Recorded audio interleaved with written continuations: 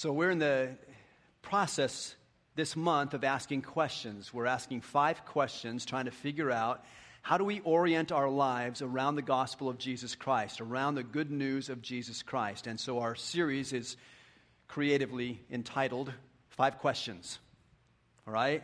And so we've been asking these questions and trying to figure out how do we orient our lives around the good news of Jesus in our lives and other people's lives. It's like, how do we ask these questions to ourselves? How do we ask these questions to other people so that their life also becomes oriented around the good news of Jesus Christ? That's what we're trying to do. And so question number 1, we asked about 3 weeks ago or so. What was question number 1? What's your story? Right? Every Christ follower has one. Every person has one. And God gives us that story of faith in Christ to be able to share that with somebody else. What's your story? What's question number 2? Who's your wingman? How you doing with that? Anybody making progress? Yeah, good. Oh, good. Because if not, I was going to give that talk again today. All right, so who's your wingman? That's the idea of nobody's designed to live this Christian life alone. We are designed to go with others in this journey. And so how do we do that with someone else, a couple of someone else's, whatever, someone who will come along outside of us, and when we stumble, they're there for us. And when we're doing well and they stumble, we're there for them.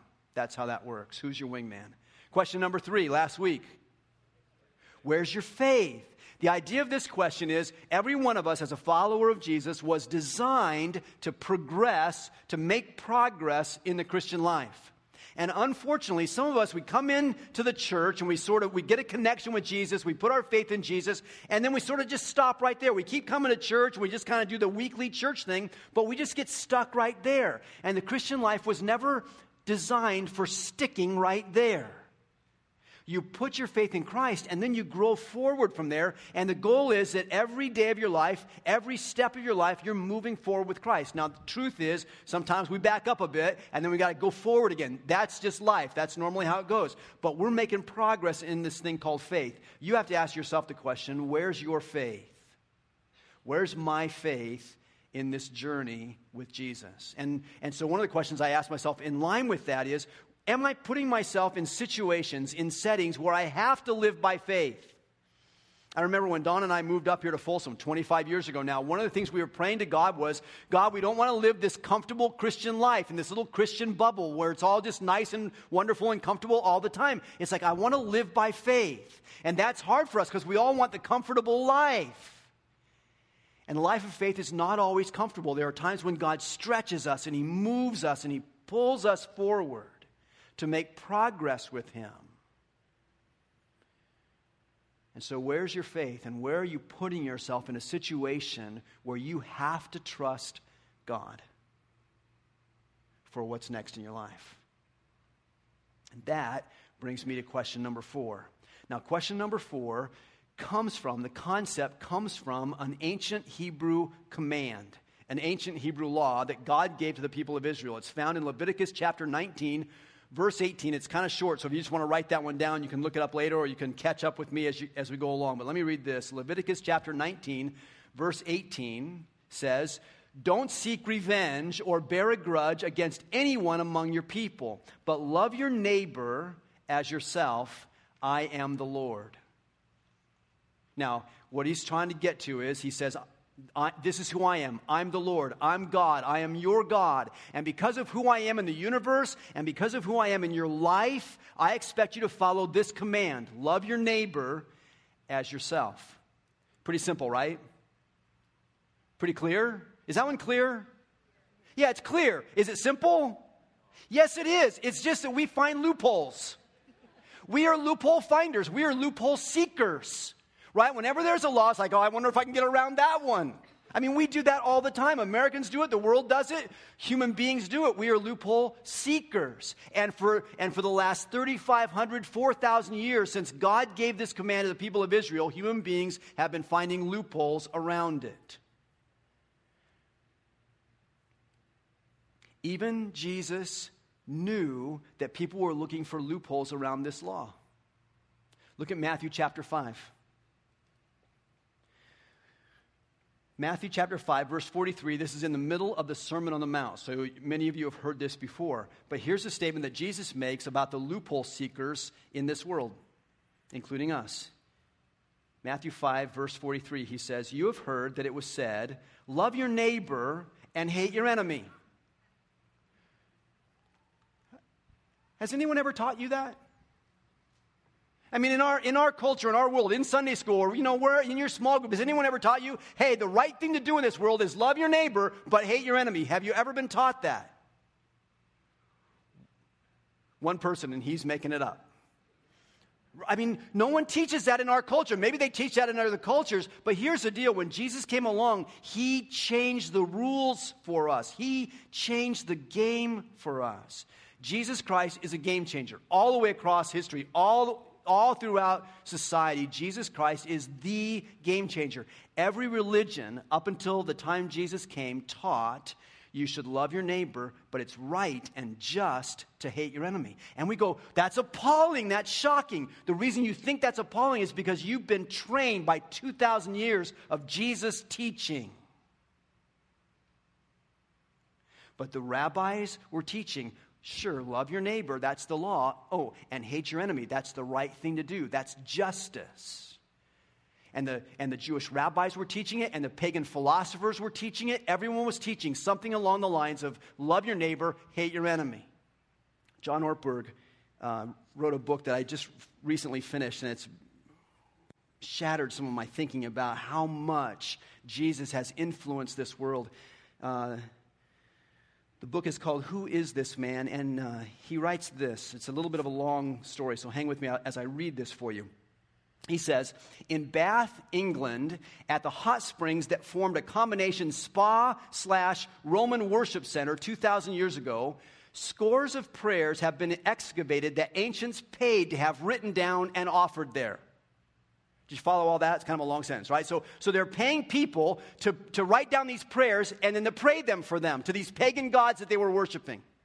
All right? And so then he goes on. They are called curse tablets because by far the most common kind of prayers was a curse.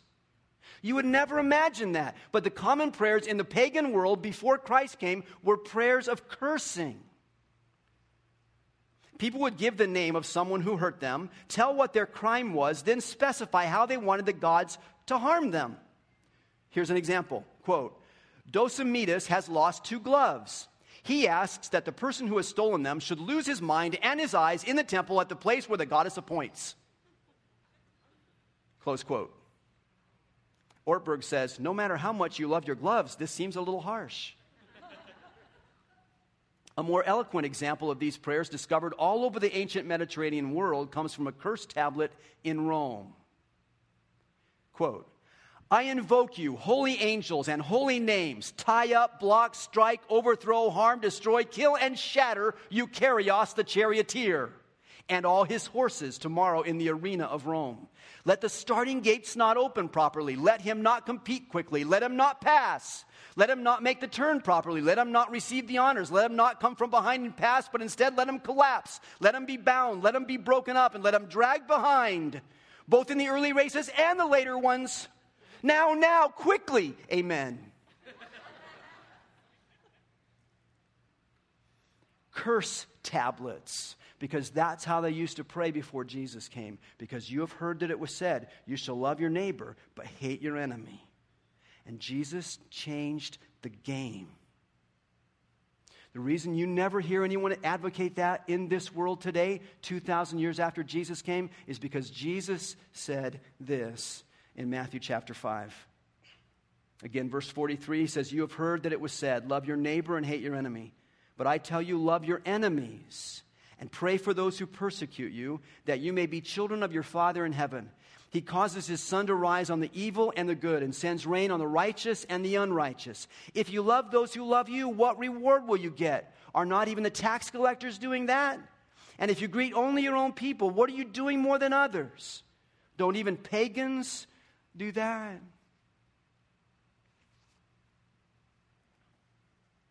Ortberg asks, do you know how many bless my enemy tablets have been found? 0. Jesus changed the game on that.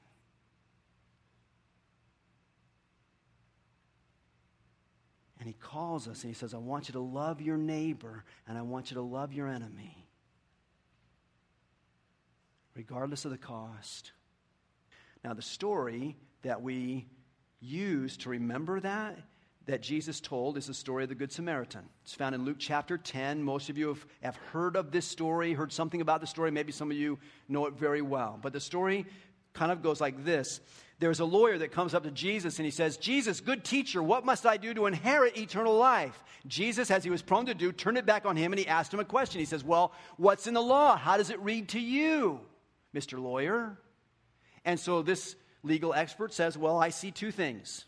He says, I see the law says, love the Lord your God with all your heart and soul and mind and strength. And the other thing is, and love your neighbor as yourself. And Jesus said, bingo, ding, ding, ding, you win. Nice job. If you can do that, you will live. But the man knew that he needed a loophole. And so he said, to justify himself, he said, yeah, but that whole thing about the neighbor, that's really hard to do. So help me out here, Jesus. Who's my neighbor? And Luke says he was trying to justify his own life because he didn't always love his neighbor. And so he says, you tell me, who's my neighbor? And in response to that, Jesus tells the story of the Good Samaritan. This man gets beat up, robbed, left half dead on the side of the road. A priest comes by, sees him, and passes around on the other side of the street. A Levite, a religious leader, comes down the road, sees him, passes by on the other side of the street. Finally, a Samaritan comes down the road. The Samaritan is the hated enemy. And a Samaritan comes down the road, sees the Jewish man bleeding in the road, picks him up, bandages him up, puts him on his own donkey, takes him to an inn, pays for the man's needs, for his medical care, for his food, for the service provided for him, pays for it, says, I'll pay anything else when I get back, just take care of him. And at the end, Jesus changes the question. Because the lawyer said, who's my neighbor? To that man, Jesus said, to whom can you be a neighbor? See, Jesus changed the game. The question is not, who is my neighbor? That's a justifying question. That helps limit my options, limit my responsibilities. But when the command is, or the question is, to whom can you be a neighbor? Now the game has changed. Jesus said to us, it is our calling to be a neighbor to the people around us. And it just seems to me when I'm thinking about this, if my calling is to be a neighbor, then I just kind of feel like the first place or the best place to practice being a neighbor is in my neighborhood. Does that make sense to everybody? That just seems like the place to start, right? It's like I live in a neighborhood, I'm kind of there. It's like best place for me to begin practicing being a neighbor is in my neighborhood. Yeah, but we are loophole seekers, aren't we? So maybe we should define our neighborhoods. Maybe we should think about what a neighborhood is a little bit. I did some research in the dictionary just trying to figure out what a neighborhood is, and they describe neighborhoods in several ways. Here's dictionary definition number 1 of a neighborhood. A neighborhood is an area or region around or near some place or thing. I'm like, who writes this stuff? How'd you get to be a dictionary writer? That's too many ors to make that doesn't definition mean narrow it down? You put all those ors in, you expanded it out. That's not helpful. Next definition. Neighborhood is a vicinity, nearness, or proximity. Okay, I get that part. That just means somebody's close to you. Right? I told you a couple of weeks ago, you guys all sit in the same section every week. You guys moved up a little bit. Right? So it's kind of how it goes. I know you sit right there. You guys sit back there. I said a couple of weeks ago, why don't you just make a small group out of your neighborhood? You already sit together. You already like each other. You're already near each other. That's proximity. You're a neighborhood. You're a neighborhood. You're a neighborhood back there. You guys, it's a neighborhood. You're close to one another. That's a definition.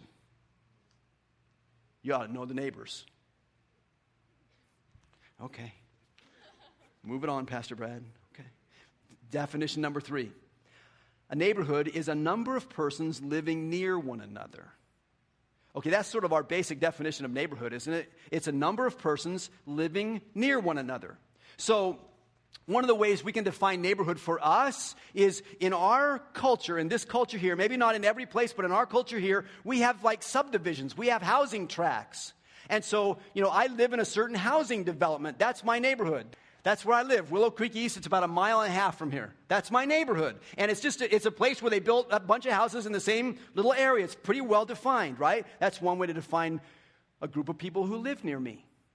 We've done another thing at Lakeside Church. We've said, there are neighborhoods that the school district has already defined for us. Every one of us lives near an elementary school. And we just kind of decided if the city can say, here's where the neighborhoods are that feed into this elementary school, that elementary school sort of becomes a hub of a neighborhood.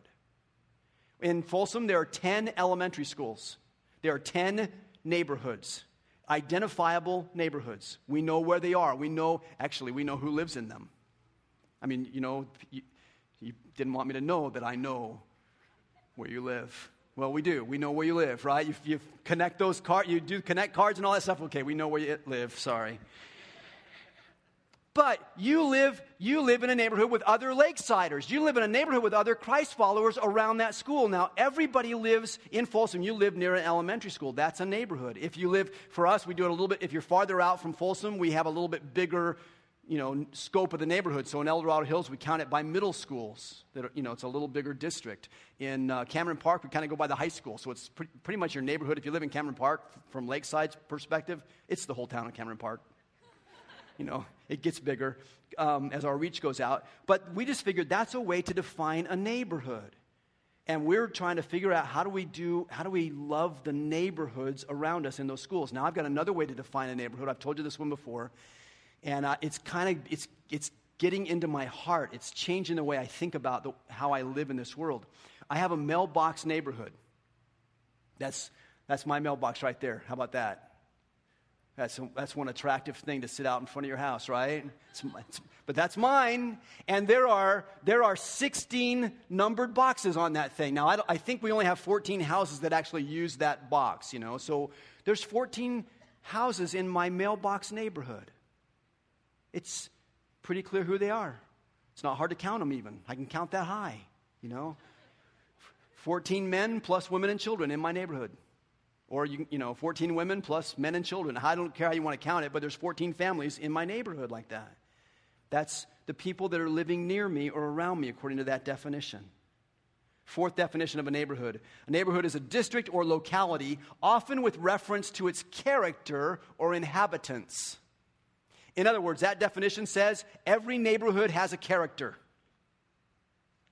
Do you know whose yours is?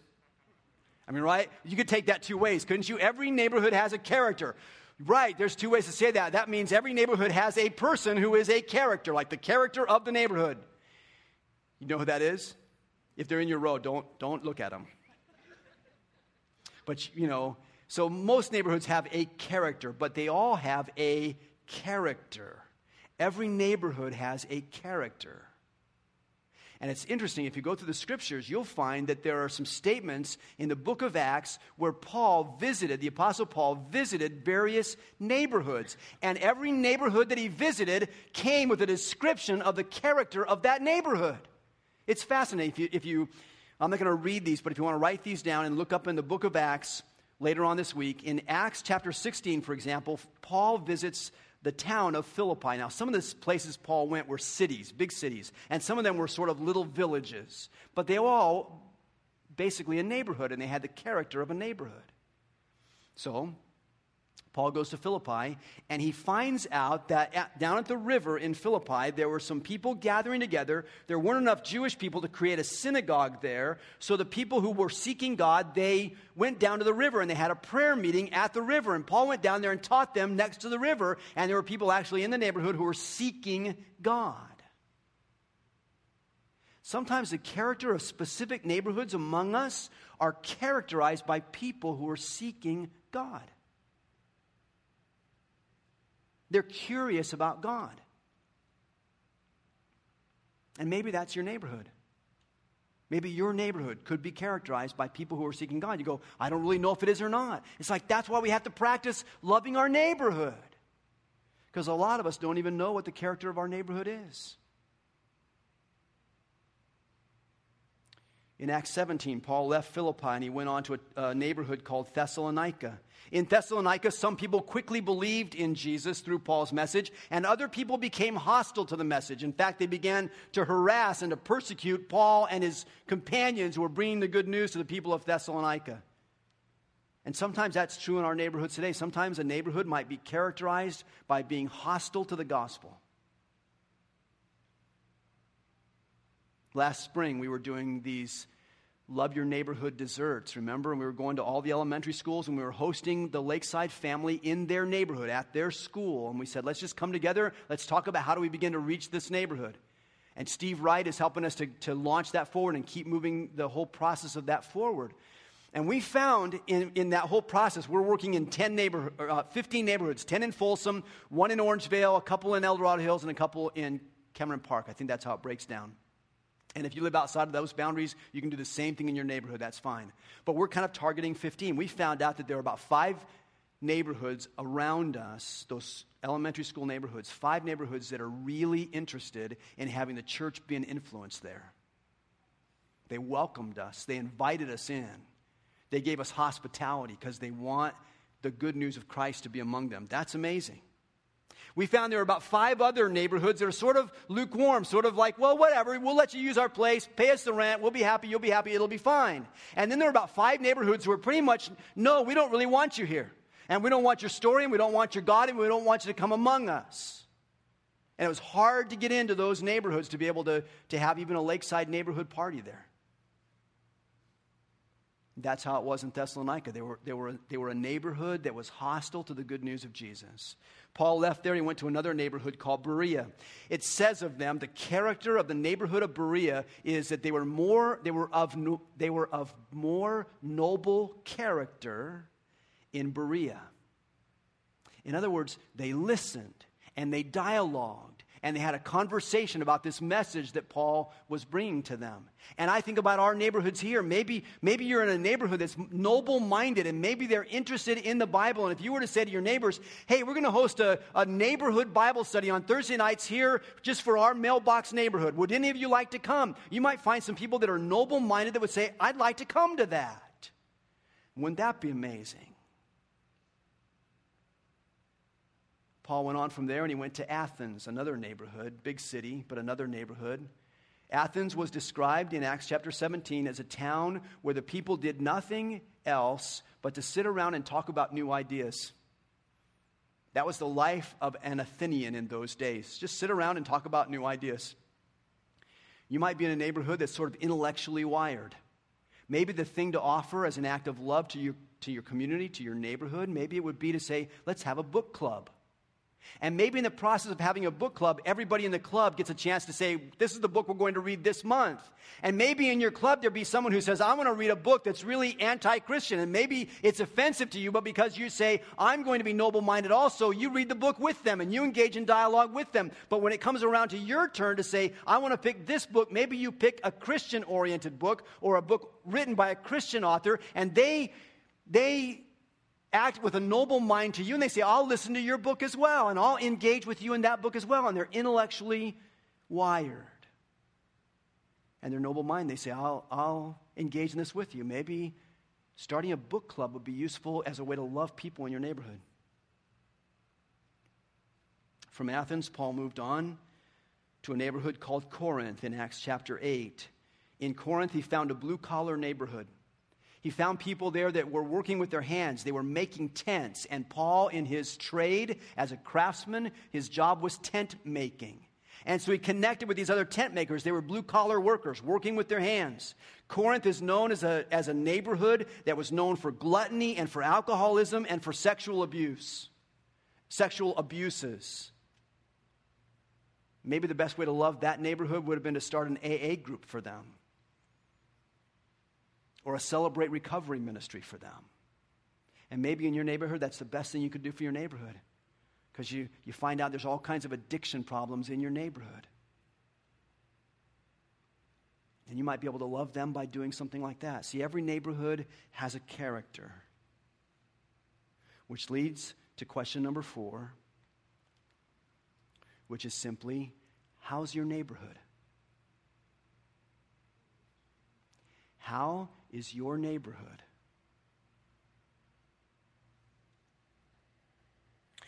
When you find out how your neighborhood is, then you can ask the question, what could be a catalyst for the gospel in this neighborhood? Or you could ask, how can I actually go through the process of loving the people in my neighborhood? But you have to learn how they are to be able to do that. How's your neighborhood? How do I practice love toward my neighbors? How do you practice love toward your neighbors? There's a passage in Colossians chapter 4 that I love that is really challenging to me.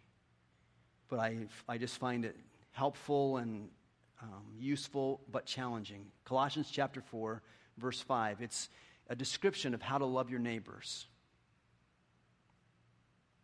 He says, be wise in the way you act toward outsiders. Make the most of every opportunity. Let your conversation always be full of grace, seasoned with salt, so that you may know how to answer everyone. Here's a beautiful statement about how to love our neighbors. Number one, he says, be wise toward outsiders. Be wise toward people that are not part of your group. Be wise toward people that are not part of your small group, your Lakeside small group. Be wise toward people that are not part of your family. Be wise toward people that are not part of your circle, not part of your path. Be wise toward them. Use wisdom. Of course, that comes from the Scriptures. Be wise toward outsiders, making the most of the opportunity. That's a description of what it means to be wise. You are wise when you take advantage of opportunities with your neighbors. Just like you are wise when you take advantage of opportunities to invest in this world or to invest in the next world. That takes wisdom. He says you're wise with your neighbors if you make the most of every opportunity with them. Literally, it means to buy up the opportunities, to buy them up, to never let an opportunity go by, to never miss an opportunity. You ever miss opportunities with people? I do. I miss opportunities with people. Sometimes I'm like, maybe you're like this. The next day, I'm like, oh, this would have been perfect. I should have said this. 24 hours too late. And you know what I found is maybe the number one reason why I miss opportunities with other people, where I could have had something very kind to say, I could have had something very loving to say, very loving to do. You know why I miss those opportunities? It's because of the next thing that Paul says in this passage. He says, let your words be always filled with grace. Let your words be always filled with grace. And I find that my words are not always filled with grace. I've learned, most of the time, I've learned to put a hand over my mouth. So they don't always come out of my mouth. But what I find is when my graceless words are in my heart, that I miss opportunities. Let your words be filled with grace. Let your words be filled with blessing. Let your words be filled with kindness. Let your words be filled with generosity to others. And when your words are filled with that, when your heart is filled with that, when your mind is filled with that toward others, you will not miss opportunities. Years ago, Donna and I had a friend. Her name was Barb. And she had this amazing ability with her words to let her words be filled with grace. We knew Barb way back in the early 80s when I was going to seminary, and so this is like a 30-year-old story, but I will never forget it. This was in the days when weird hair was just getting started. I mean, I guess there was weird hair back in the 70s, or 60s, 50s. I guess there's been weird hair all along, right? But the style had changed, and it wasn't my style. And so that we were standing in a pizza restaurant one day, Donna and I and Barb, I think we're all there together, and we're getting ready to order a pizza and stuff, and this guy walks in, and this was when they were starting to do the real tall mohawks with color. I mean, today we go like, that's really cool, that's amazing. But in my world at that time, I was judgmental. Today I go, it's just hair. In those days, I had all these thoughts in my heart that were not grace-filled. And as soon as I saw him, and I was was desperate in those days, the same as I am today. I'm desperate to try and bring the good news of Jesus into a conversation, into a relationship. I'm trying to bring people to faith in Christ. I want to do that. But all that's in my heart toward this young man is judgment. And so I got this question. When I saw this dude, I've got this question in my mind, and it's dying to pop out of my mouth, and I've just about physically got a hand over my mouth so I don't ask this question. But my question that I wanted to ask this guy was, why do you do that? And at the moment I was clamping my mouth not to say, why do you do that? My friend Barb blurts out with this question, how do you do that?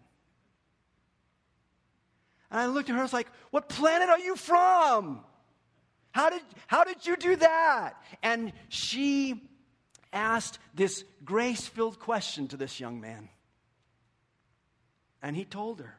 And they had a conversation. And she was able to live out the love of Christ to that man while I'm over in the corner going and wrestling with my own unkind, ungrace-filled thoughts. And I miss opportunities because my speech and my thoughts are not always filled with grace.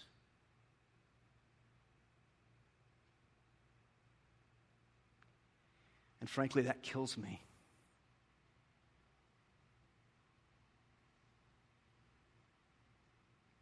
But it doesn't have to be that way.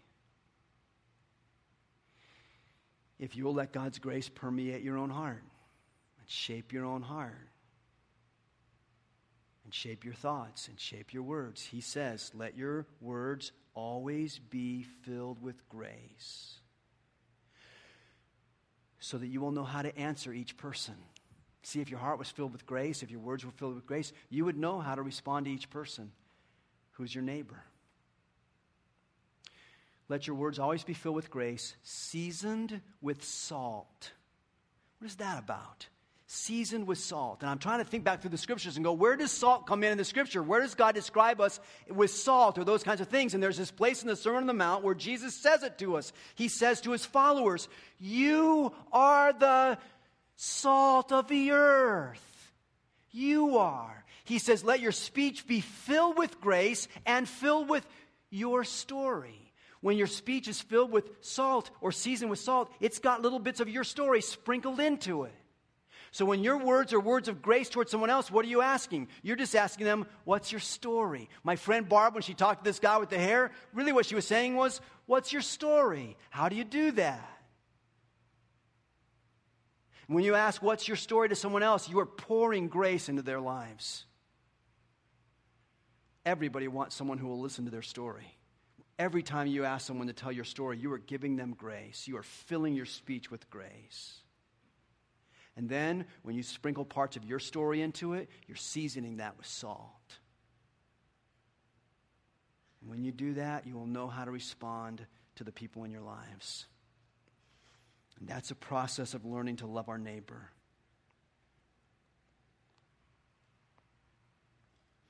Now, you take that and work on that, it will shape the way you love your neighbor. I want to give you some more practical ways, though, as well. I don't want this to be something out there you just go, oh, that was a nice talk. I want this to change how we live this year. So, how's your neighborhood? How's it going in the cubicle row near you at Intel, if that's where you work? How's it going in the high school where you're a teacher at the high school, or the elementary school where you're a teacher or a custodian at the elementary school? How's it going in your neighborhood where you work? We have our high school students who meet over in the block on Saturday nights. They're hosting this Friday night an event called Fifth Quarter. It's after the football games, and it's our high school students who are inviting their friends from Folsom High School and Vista Del Lago High School and Oak Ridge High School and maybe some others around, and they're saying, you guys are our neighbors. Come over to the block. We're going to throw a big party for you and invite you to come in. Let's have a good time together. And they're practicing loving their neighbors. How's your neighborhood? And how are you going to love your neighborhood?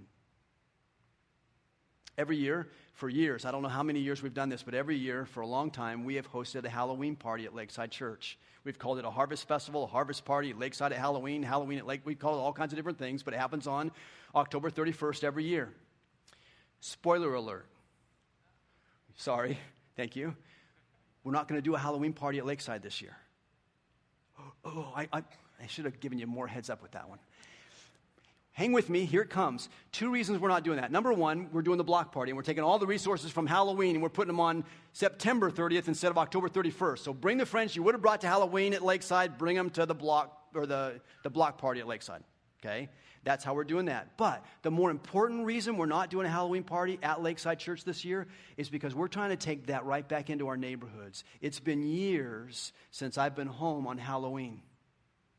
And so when my neighbor kids come and knock on my door, it's the one time a year they get to knock on my door and ask for stuff. You know? And we say, hey, that's nice. Here's a lot of stuff, you know? And they get to come to my house, and I'm never there for them. Now, a lot of them come here, and it's all been wonderful. I'm not down on anything we've done, not one single bit. But when we started Lakeside Church 25 years ago, I would go door to door through neighborhoods. And I would knock on the doors of neighborhoods. And what I would do is I'd take little gifts out, little notepads that said Lakeside Church, you know, in our service times. And the next month, I'd give a refrigerator magnet that said Lakeside Church in our service times. And you know, the next time, I'd take a jar grip thing, you know, and it said Lakeside Church, get a grip, come to Lakeside, you know, something. And I'd go to these doors in these neighborhoods, and I'd go 3 different times to the doors in one neighborhood. And I can go to, you know, so many houses in a neighborhood. And in a year, I might be able to make it to 4 neighborhoods, 3 months at each one. I'd go to 4 different neighborhoods. I was all by myself doing that. Look at this. Virtually every neighborhood in Folsom has a yard sign that says, come to Lakeside Church's block party. Virtually every neighborhood. And do you know what God has given us at this stage in our church's life? He's given us not just one person who's going through a neighborhood door to door and going, you know, can I give you something from our church? He's given us a church filled with people who love their God and love their neighborhood and are just trying to find a way to show that. And I don't have to go door to door through neighborhoods anymore. We can. Folsom is almost 4 times the size it was in 1987 when Lakeside Church began. It wasn't possible for me to go to every neighborhood then. It's impossible to go to every neighborhood now. Except that God solved that problem for us with you, with us. And you live in a neighborhood. Here's what I'm doing. I haven't even told my wife this yet, but here it comes, Donna. In our neighborhood, our mailbox neighborhood, I'm gonna wheel my barbecue out on Halloween night. You know, this is not original. Some of you have done this, right? I'm gonna buy a bunch of hot dogs and Cokes and stuff, and I'm gonna wheel my barbecue out there, and I'm just gonna go around to my neighbors and say, hey, you know, when you get home on Halloween, your kids are gonna want to get out, and you're gonna be in a hurry. You're not gonna have time to cook dinners. Like, come to my house. I'll feed you guys all hot dogs, give you a soda, and then you go on your merry way and trick or treat. I'm just going to try and love my neighborhoods. I'm just going to try it. I'm going to bring Halloween into my neighborhood again this year. What can you do with that? Some of you go, that would be hard. I don't know how I would do that. It's like, well, that's because you forgot question number 2. Who's your wingman? And you know what to do once you get people there at your driveway, because then you have this other question number 1, right? You have that, what's your story? You go, yeah, but I could never do that. That's really frightening. That's question number 3. Where's your faith? These are life-changing questions. Last year, Donna and I hosted a party at Christmas with our mailbox neighborhood. Just went around and invited everybody from our mailbox neighborhood to come to our house for an open house for Christmas. We had most of our neighbors come over. It was amazing. Not one person knew all the neighborhood in a 14-house block. Not one. They were so grateful that I invited them over so they could get to know their neighbors. How do you love your neighborhood? How's your neighborhood? How do you love them? And what difference would it make in the kingdom of God if you would do it?